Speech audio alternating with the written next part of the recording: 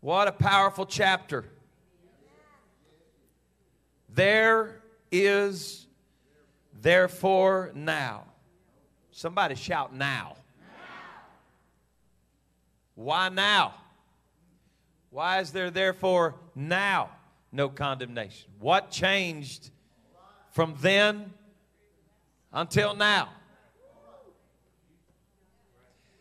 There is therefore now no condemnation to them which are in Christ Jesus. There is no death sentence to those who are in Christ.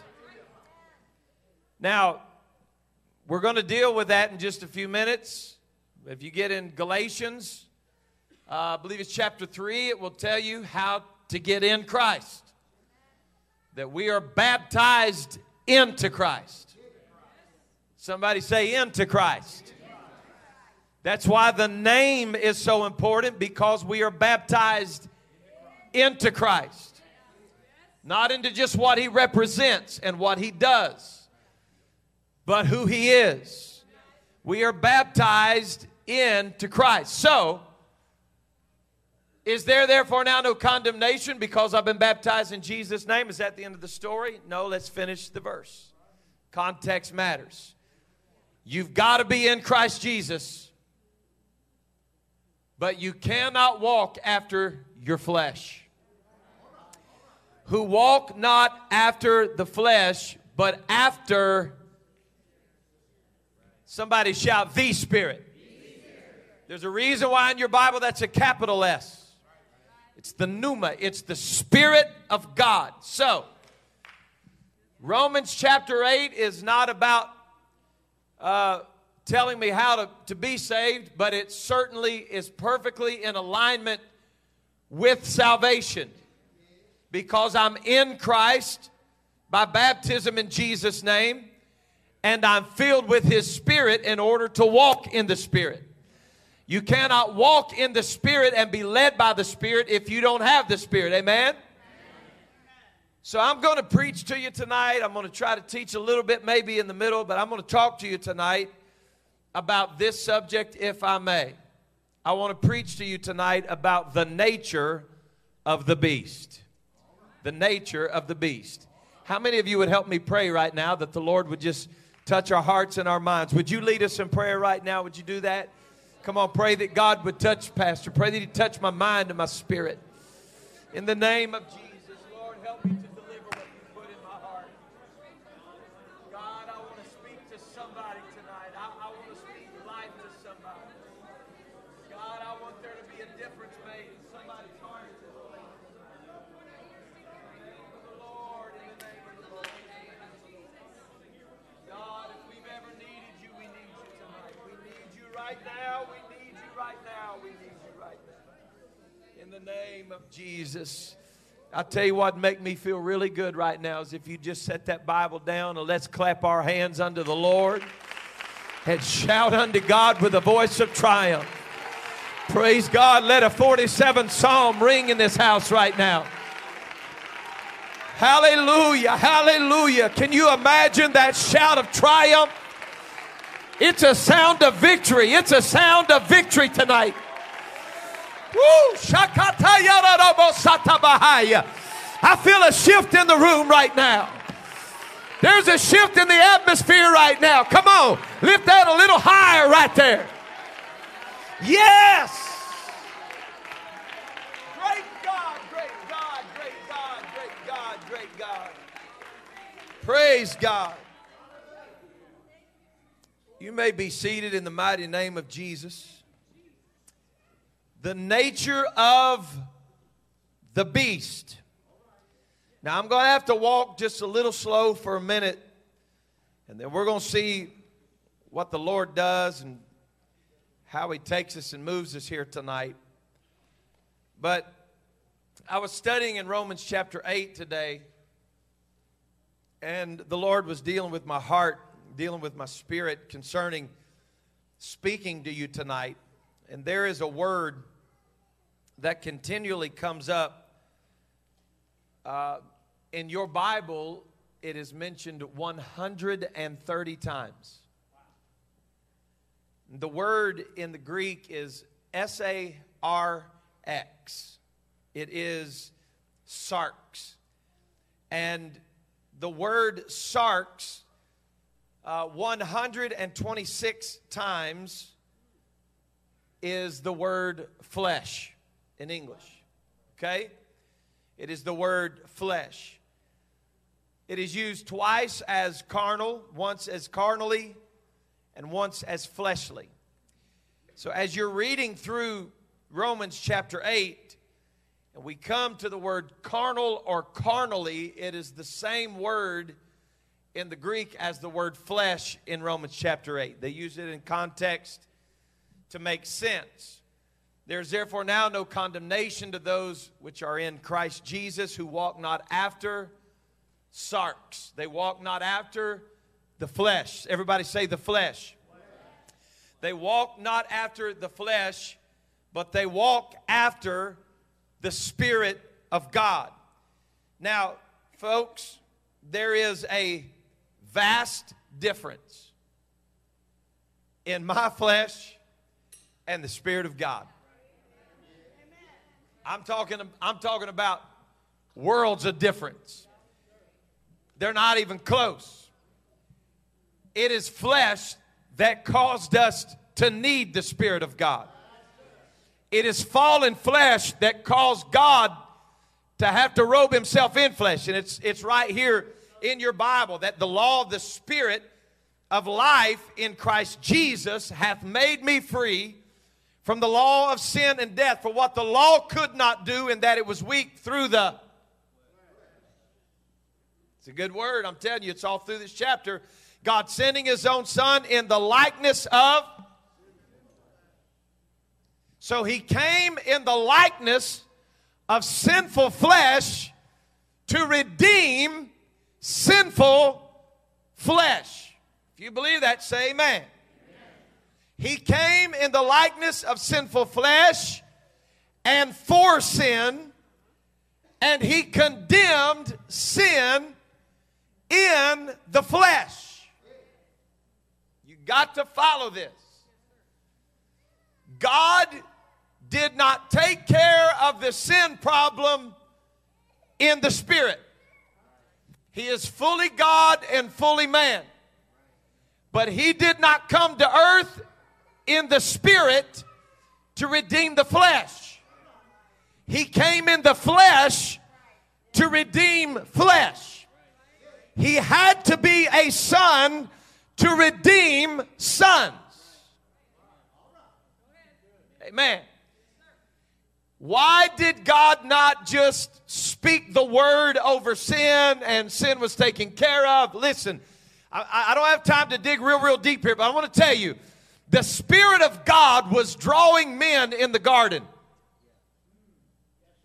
His Spirit was drawing men in the garden. It was drawing Adam and Eve. It was drawing flesh. It was drawing that man and that woman, the creation of God.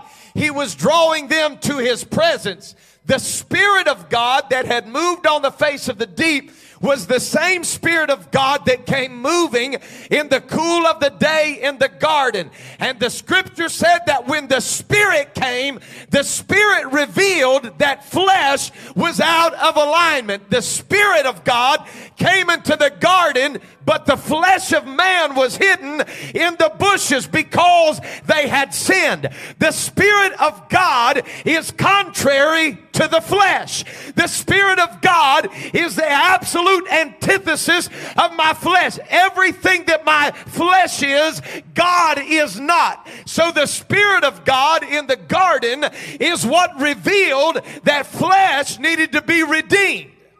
Are you with me? I'm going to get you there. So the Spirit is what revealed the need for the flesh to be redeemed.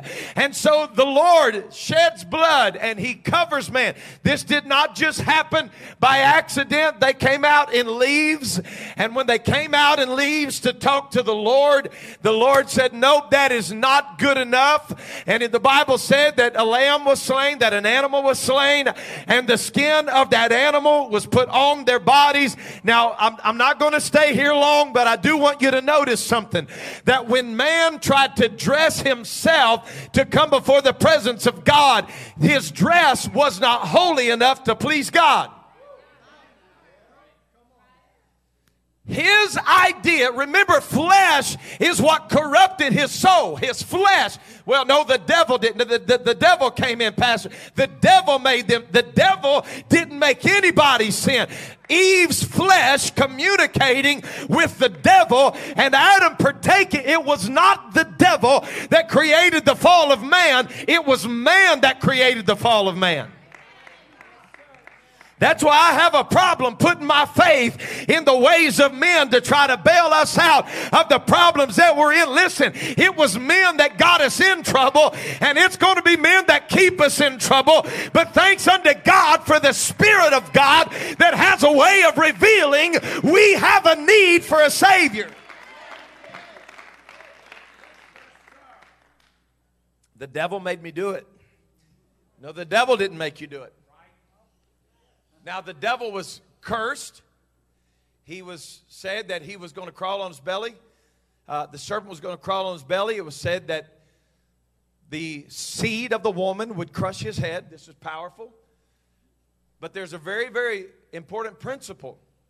And this is why we believe the way that we believe. The Scripture said very clearly that when they came out in the presence of the Lord, the presence of the Spirit of God, that their idea of holiness was not enough. And the Lord made them, if you look at the Hebrew word, the Scripture said that he made them a long, free-flowing garment made out of the skin.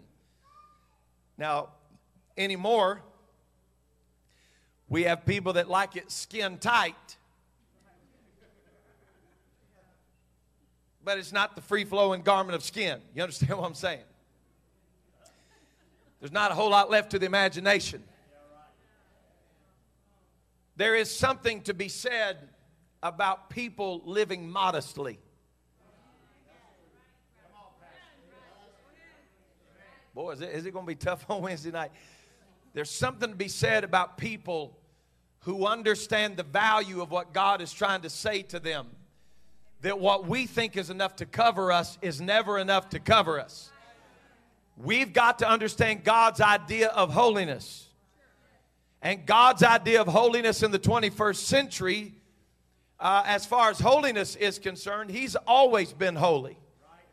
But God's idea of holiness inside of us, bringing us to separation and distinction from the world, is going to be different in the 21st century than it would have been in the first century, if that makes any sense. There were things that were happening in the first century that probably happen now, maybe in a little bit of a different fashion. I got to believe that if the Apostle Paul would have had the opportunity to see yoga pants, he probably would have preached against them.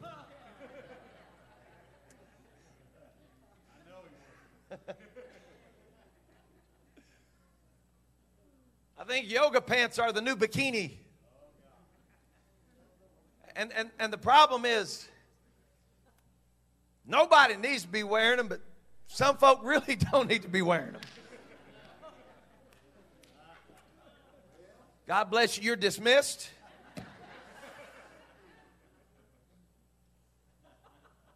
There is always going to be a struggle between my flesh and the Spirit of God.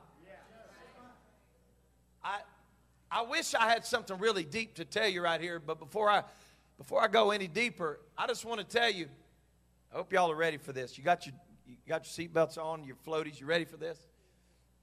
Now listen to me. The greatest battle that you're going to face between now and the coming of the Lord will not be demonic.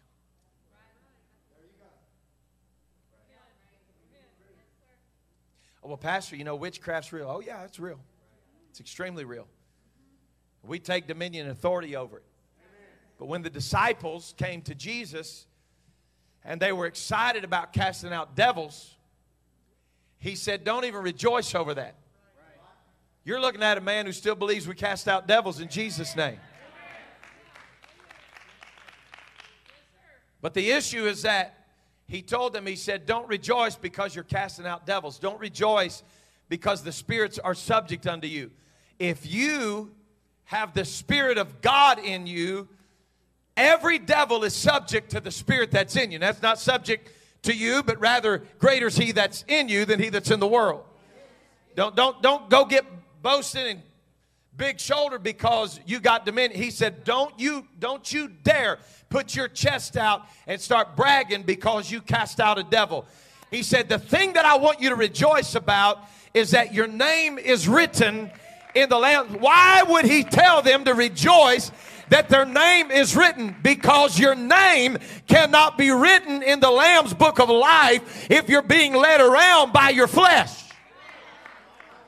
Your name is written in the Lamb's book of life when you have destroyed the works of the flesh in your life and you're not manipulated by the flesh.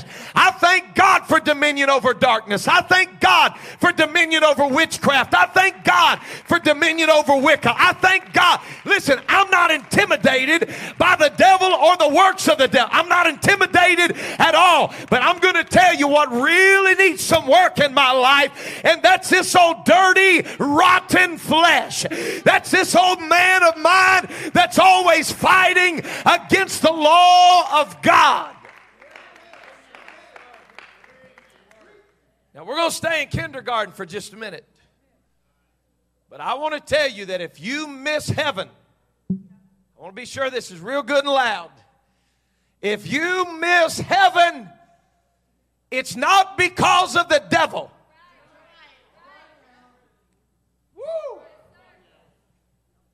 It's because of your flesh.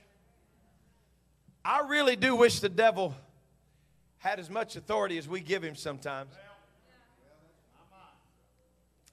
Because if he really had that much authority, it'd take a lot of pressure off of me. Because then all I'd have to do is just cast the devil off or cast the devil out and we'd be done. The problem that we run into, boy, I hope y'all love me. The problem that we get into is casting out devils isn't hard. But you can't cast out flesh.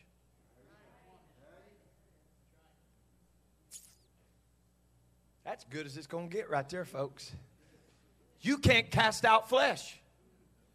It is always going to be with you. Paul said, when I would do good, evil is present with me.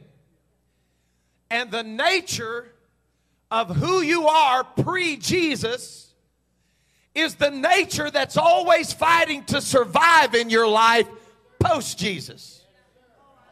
You understand what I'm saying? Now that old man is crucified, but you understand that he's always fighting to resurrect.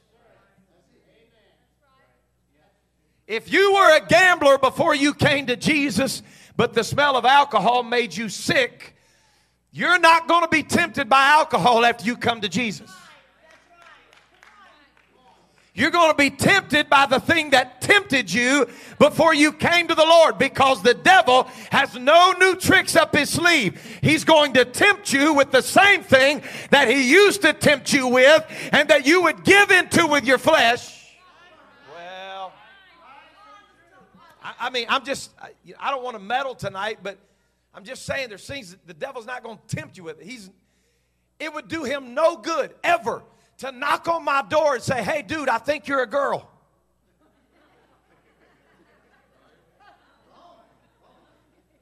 No, you didn't. Yeah. Y'all understand what I'm saying? I mean, he ain't going to waste his time. Because I sure do like my wife. And I'm not interested in anything else, especially with hairy legs.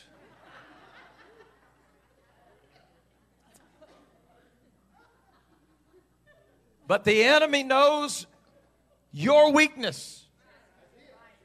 So don't act surprised when what makes you weak starts knocking. But his strength is made perfect in, somebody say in your weakness. When your weakness is present, his strength is made perfect in weakness. That does not mean that your weakness disappears. It means that his strength becomes perfected. Well, let me keep rowing this thing tonight. I'm going to turn the corner in a minute. We're going to go downstream. Praise God. There is therefore now no condemnation to those who are in Christ Jesus, who walk not after the flesh, but after the Spirit. Now, this word flesh is extremely interesting. This word sarx is interesting. As I was going through, it deals not only with the flesh of a man as just the basic word, the flesh of a human being, the body of the human being, but I want you to listen to this sub-definition, if I could give it to you like this. It says the body of a man. The sensuous nature of man, quote, the animal nature. Who walk not after the animal nature within you. Now that doesn't mean you identify as an animal. It means that the nature that is within you is animalistic. All of these people that we see through the years that God is filled with the Holy Ghost, we baptize in Jesus' name in prisons, and all of the people that we've prayed for and we've ministered to in jails. Do you know what? Those people are exactly like you. They're exactly like you. We've got to get it out of our mind that we're a different class of citizen because we're sitting in the house of the Lord. We need to get it back in our mind when we see that and say, but for the grace of God, there go I. I could be right where they are tonight. I could be waking up every morning in prison. I could be spending the rest of my life. Why would you say that, Pastor? Because the nature of the beast is within me. Everything that's within me, I have in common with that man. But the Spirit of God that dwells within me is more powerful. Oh, I feel it here right now. Is more powerful than the nature of the beast.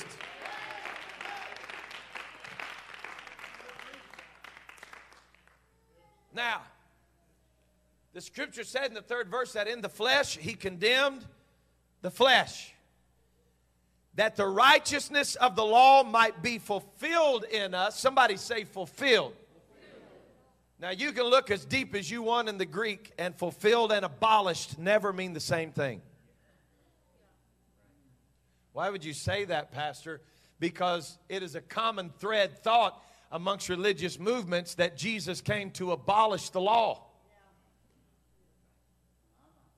He did not abolish the law. He fulfilled the law. The law in itself was righteous. It had to be righteous. The author was righteous. It wasn't written by the finger of Moses. It was written by the finger of God.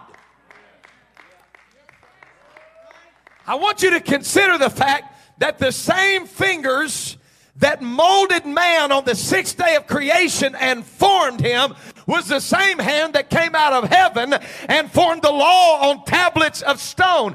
But when it was not working for the tablets of stone to lead men, he said through the prophet, he said, then I'm going to take a day. There is coming a day that I'm going to take the word that was written on the tablets of stones and I'm going to write it in the flesh of your heart. I'm going to heal the animal. I'm going to heal it. The law's righteous. But wherever there is law, there are people that get involved with it because they're flesh. Somebody say flesh. And it's the nature of the beast. People mess it up. So, I was in discussions 2 days ago with a man, and we were talking about the woman caught in the act of adultery. Okay, I'm not going to preach on it, but I just want to show you what I'm talking about. Okay, so Jesus is standing, and they're doing everything they can to catch him. I preached on it Sunday night. They wanted to catch him in healing on the Sabbath. I mean, that's just absolutely atrocious that he would heal somebody on the Sabbath, you know. And so they're always trying to catch. He healed you on Saturday? Well, that's not the Sabbath. So he heals on the Sabbath, and they're trying to catch him. Well, this woman that's caught in the act of adultery, they bring her to him, and Jesus, he says to this group of people, now these are people, Brother Snow, they know the law. If we could say it like this, they're like the lawyers. These are the scribes that have protected it and the Pharisees that teach it. They understand the law. And Jesus, this woman's in front of him. So here's the question. Was she guilty? It's not true. Was she caught in the act? That's what they said. But their words were self-incriminating. Because they said this woman was caught in the act, the very act. So this leaves no gray area of whether or not she was guilty. Amen?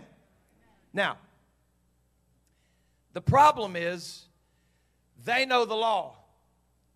And the Levitical law said that if a man and a woman are caught in the act, that they are both to be brought before the council and they're to be dealt with. Now, these men that brought her had the brash boldness to say she was caught in the act. Why did Jesus say, then let him that's without sin among you first cast a stone? Jesus is not, he's not speaking about, this is not post-Calvary. He's speaking about their sin against the law, right? If any among you are without sin against the law, then you first cast a stone. And we've preached this as amazing mercy, and it is. But Jesus had him in a catch-22. It wasn't just mercy that kept him from condemning her. It was the fact that they knew the law, but they wanted to point out who transgressed according to their opinion, as long as they were not considered transgressors. They were actually breaking the law by bringing only her. Because the law said that her and the man, how do they know she was caught in the act if they don't know who the man was? I'm not being crude, I'm just, when it says she's caught in the act, that means there was some dude involved. Am I lying or am I dying?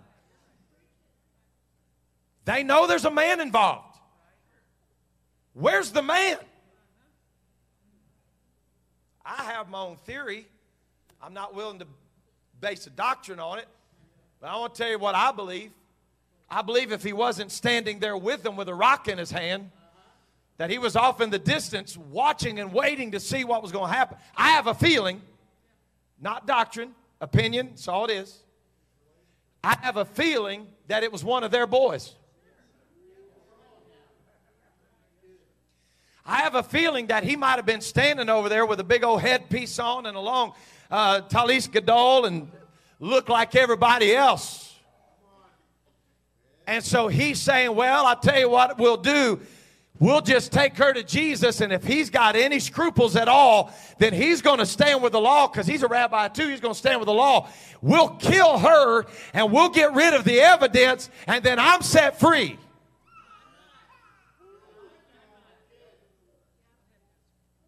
Come on, I'm trying to help you now.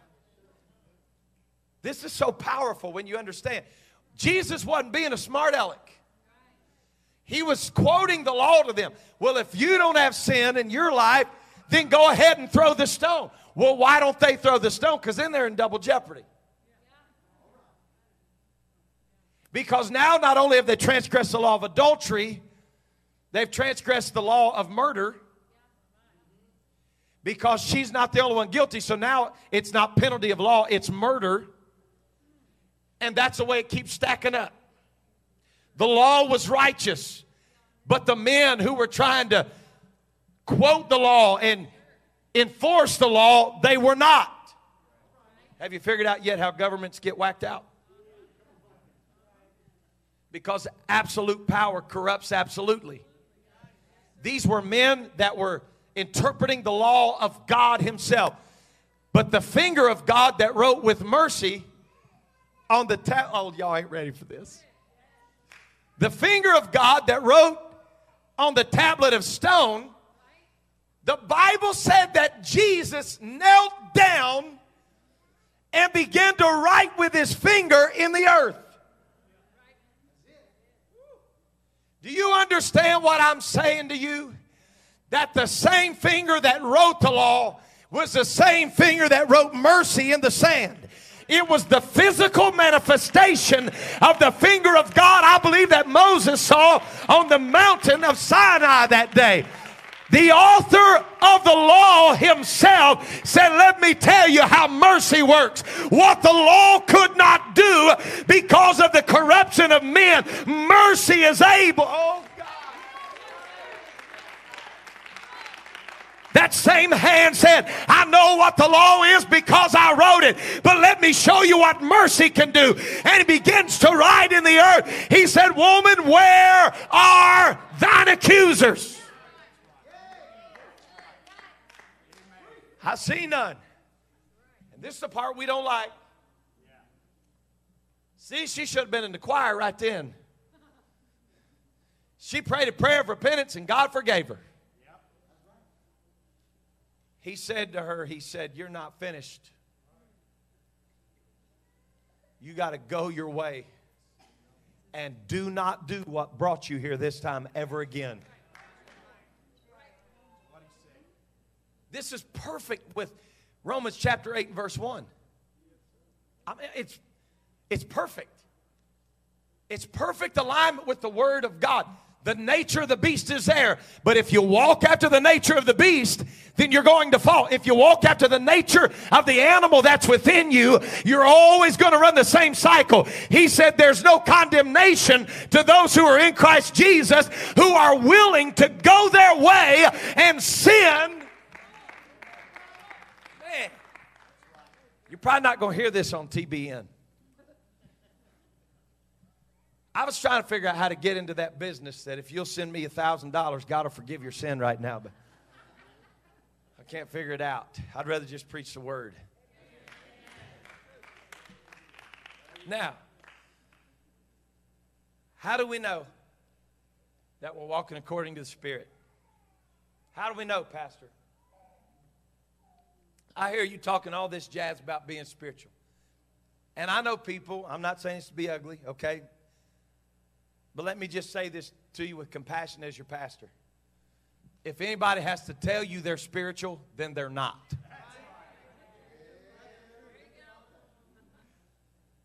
I'm the most spiritual person I know. Well, I'm sorry.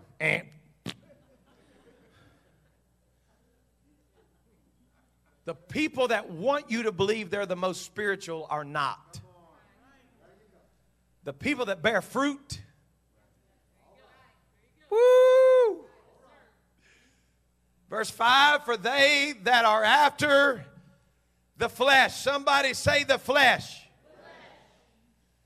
These two words right here, do mind the things of the flesh, is very interesting. You can actually read it just like this. For they that are after the flesh do set their minds to do the things of the flesh. That's what they think about. Lord have mercy. It's on their minds. You don't have to wonder where they're at. Have you ever noticed how many people are repeat offenders? I'm not talking about in the judicial system.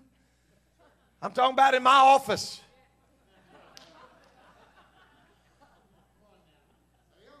It's like when they come in, I'm not going to be surprised at all. I'm like, welcome back. Let's just push rewind from the last meeting.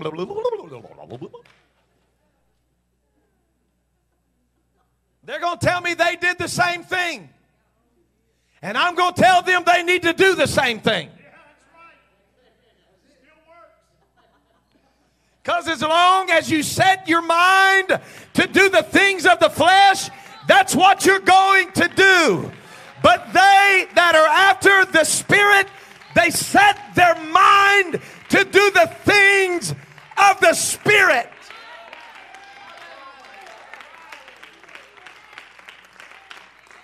Okay, so then what's the practical application, elder? Let me give it to you. Are you ready for this? You got to get ready for this. This is a seatbelt check. You ready for this? This means before you do it, you say, God, are you good with this? Before I push play, are you good with this? But before I turn this thing on, God, are you good with this? And if you can't answer that question and know that God's okay with it, then you have set your mind to do the things of the flesh. I don't think God has a problem with it, Pastor. Then ask Him. I'm not talking about it in a smart aleck way. You may think I'm trying to be facetious. I'm not. I'm talking about spend time with the Lord. Walk out of a prayer meeting and tell me you would feel exactly the same way if you had to watch that in front of the body of Christ as you do when you're watching it by yourself, and then tell me you're minding the things of the Spirit. Woo, it's tough in here on Wednesday night. I must be walking on some stuff now. I don't feel nothing under my feet, but the power of this. Some people look at this, Bishop, in a way, it's like, oh, man, do I really? Honestly, I just like doing me, you know? Like, you do you, I'll do me. I'm not sure you really are understanding the power of this, okay? Now, I'm going to have to refer to something right here. It's a cuss word with some people, but I'm going to refer to something political. Oh my. I don't know if we've got our AFib thing out there or not we shock people with. Whenever somebody is wanting to run for office, they get somebody that's already in office, that's in power, or somebody that's of great power. And there's a big word they use that's called an endorsement. Okay? The endorsement says, I am for them. I approve of this candidate. Some people look at this as getting tired. Man, I'm just sick of feeling convicted of everything I do, and I'm tired of having to fight this. And so they'll walk away from God, or they'll say, I'm going to find me a church that I can go and feel comfortable doing that. Instead of looking at this as in having to always ask God's opinion, I want you to consider the value of this. That the God of all glory has given you the opportunity to be endorsed by His Spirit. You understand what I'm saying? This is not a matter of, oh God, am I going to go to hell if I do? No. Get that out of your brain. Don't ask the question that way. So you're saying if I go there, I watch that, or I wear that, I'm going to go to hell. No. I don't think you understand. What I'm saying to you is when you walk in obedience and say, God, I want to please you, you literally have the opportunity for God Himself to endorse you. I don't do everything I do so I won't go to hell, and I don't stay away from places that I stay away from so I won't go to hell. I love the idea that God is mindful enough of me that I've got His endorsement on my life. Well, you do know that people are going to talk about you. I've never seen somebody get endorsed that somebody else don't have something negative to say about them. When the Spirit of God endorses you, there's going to be people that hate you. There's going to be people that despise you. But when you're walking after the Spirit and the Spirit of God endorses you, you walk in the boldness of God. And no greater is He that's in me than he that's in the world. You walk in the boldness of God and say, I am endorsed as a child of God.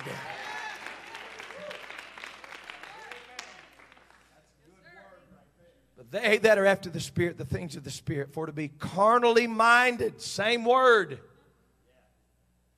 To be carnally minded is death, but to be spiritually minded,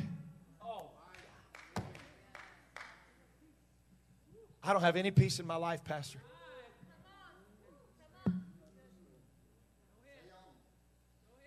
I feel dead. I feel dead. I feel dark. I don't have any peace. Folks, I'm not saying it's to be ugly. I'm stating the obvious. Let me say this. Any area of your life that does not have peace is an area of your life that God does not have jurisdiction.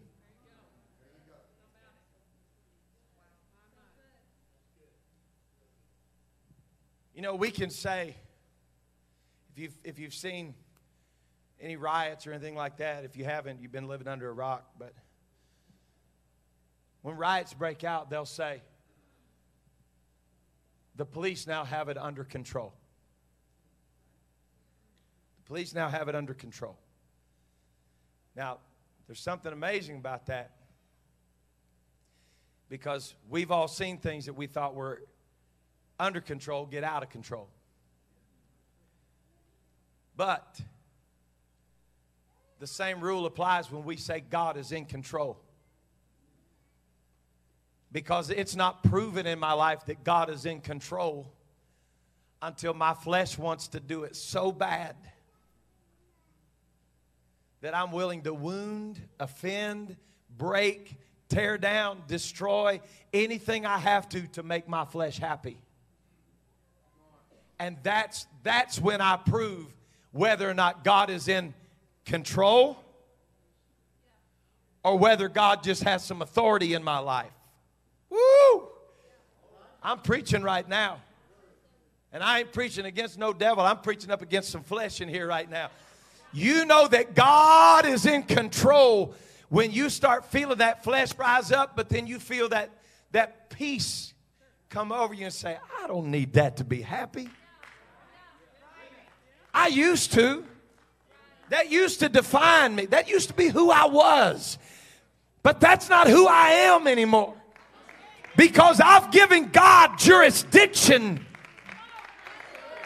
over areas in my life that I used to want to control. And I'm willing to do anything that I have to do to get God control.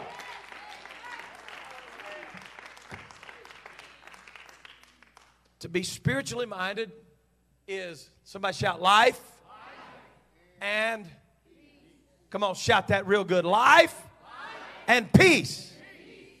Why? Because the carnal mind is enmity with God. This is a strong word. Now you can say that somewhat interchangeably here, synonymously, that enmity means enemy. But let me tell you, more accurate representation of the word, it is enmity and hatred. But let me tell you, the power of this is that it is the reason for the opposition. Does that make any sense? I'm not trying to make you snore in Greek here. That the carnal mind is the reason for opposition against God. The carnal mind is the reason for opposition. Now, this is so valuable to us, and this is where the power comes in. Why is it the reason for opposition against God? Now, folks, I'm hurrying, but I got to get this in your spirit right here. When we sin against our flesh, we are sinning against God. In other words, this language is indicative and alludes to the fact that I am opposing God. It is the reason that I oppose God. You thought about that? How many of you have ever seen anybody oppose God and win?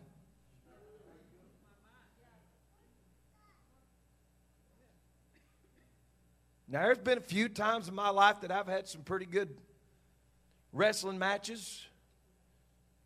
You know, I've took a couple licks, give a couple good licks. I've had some times I didn't like it, but I'm a smart enough man to know that if Mike Castro walks by, I ain't jumping on. You're safe, bro.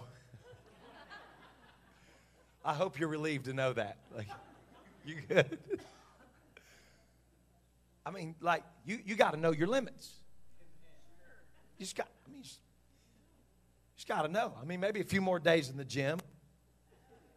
We'll talk about it.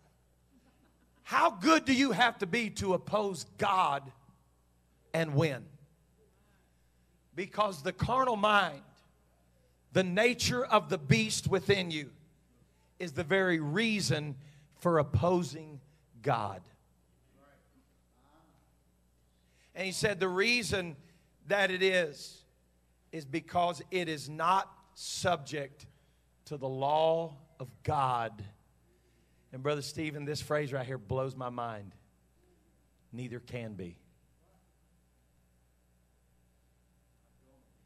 If you spend your whole life with God trying to reason in your flesh why we do things for spiritual gain, when somebody comes to you and says, so you're telling me that I have to do that to be saved, you're going to have to back up and reason from a different direction, because it's not subject to the law of God, neither can it be. You can never reason in your flesh of why God expects things from us on a spiritual level and it ever make sense. Verse 8. This is hard. I'm almost done. Matter of fact, I think I want y'all to read this one, because I don't want nobody getting mad at me, Sister Darla. I don't want nobody mad in here. I'd hate to turn you loose on somebody that talk bad about me. Come on, choir. Let's read this together. So then they... You Pentecostals are so judgmental.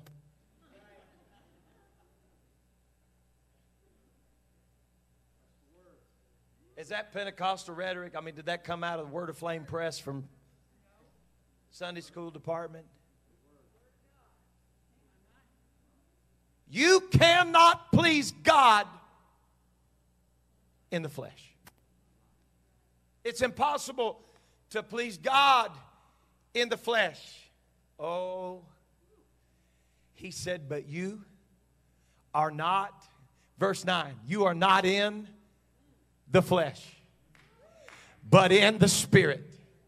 If so be that the Spirit of God dwell in you.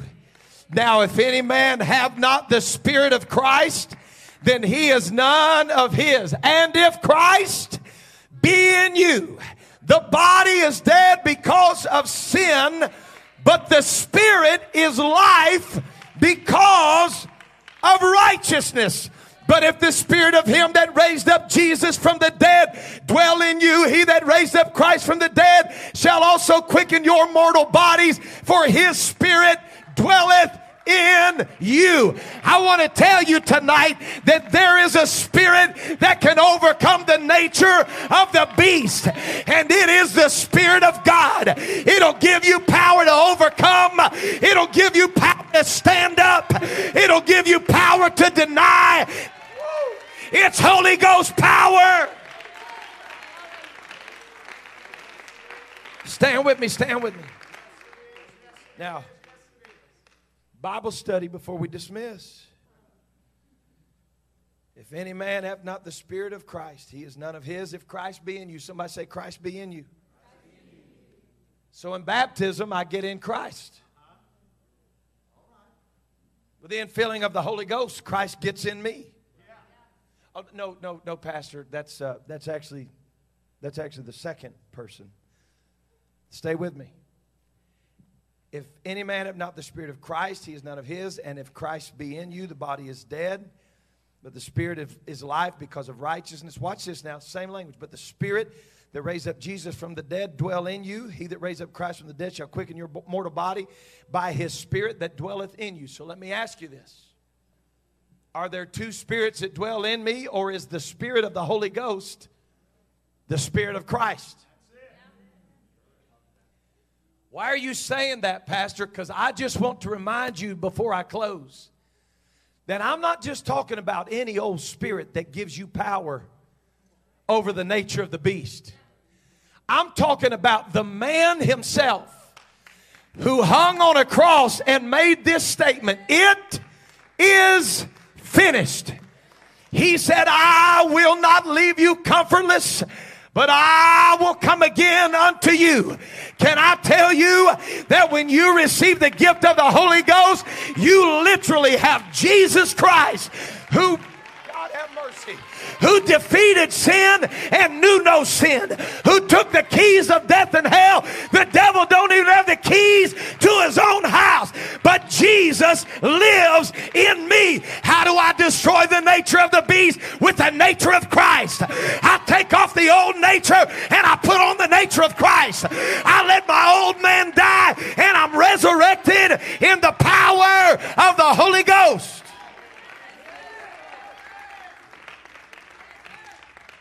Woo! I really wish I had time to preach this chapter tonight. But it is one of the most powerful statements I've ever heard in my life. When we get to 14, I'm done. For as many as are led by the Spirit of God, they are the sons of God. Yet another level of dominion. What?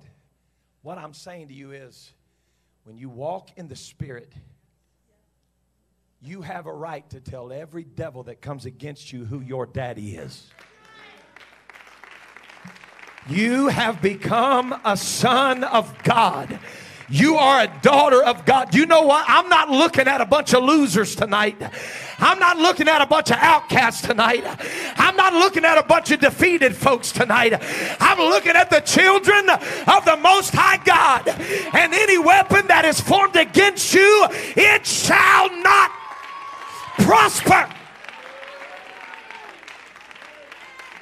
I got a call yesterday from Brother Jones, Timmy Jones. Brother Timmy Jones called me yesterday, and he just had a horrible heart attack. I don't know how many of you remember Brother Jones, but they were driving here from Louisville for a while. He just had a horrible heart attack, and they've not given him good news in his body, and he's trying his best to do it. And he started talking to me. He said, Brother St. Clair, he said, I remember years ago you preached a sermon called the Left-Handed Church or Left-Hand Revival or something. I said, yeah, Left-Handed Church. He said, you guys have that on archive? I said, well, I know I recently preached it in Dayton. I said, let me find it. And I sent him a link to it. And about an hour later, I got a text from him, and you just have to know him. Bishop, he sent me this text. He said, my Lord, bro, at 46 minutes on that sermon, he said, I took off running out of my house. He said, I was running around just had a heart attack. He said, I went running around my house outside twice saying, no weapon formed against me is going to prosper. He said, I was running around the house shouting, no weapon formed against me is going to prosper. You know what he was doing? He was telling that doctor's report, I have a Father that I am in covenant with. I am a son of God. I dare somebody in this place tonight to destroy the nature of the beast.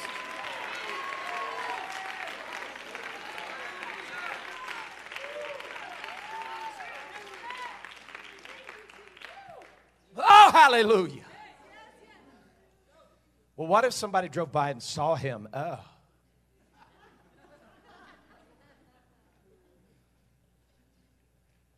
I don't mean any disrespect by this, but I'm going to tell you right now, it's time for the apostolics to come out of the closet.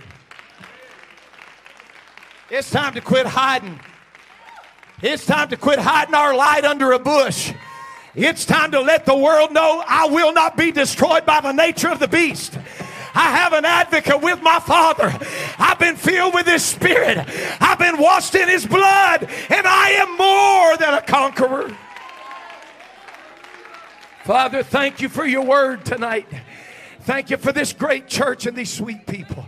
I pray, God, that the good seed of the Word of God would find fertile soil tonight. Let somebody in this place, oh God, find that power that's within them tonight. And if they have not been filled with the Holy Ghost and fire, I pray that you would fill them right now with the gift of the Holy Ghost. I pray for overcoming power to begin to move through this room right now. In the name of Jesus, I pray that somebody would begin to walk in dominion and boldness and authority in the Holy Ghost over their life right now. Oh God, I release your Spirit in this room. I release ministering spirits in this room. I pray in the name of Jesus that the nature of the beast would be destroyed in this house tonight in the mighty name of Jesus.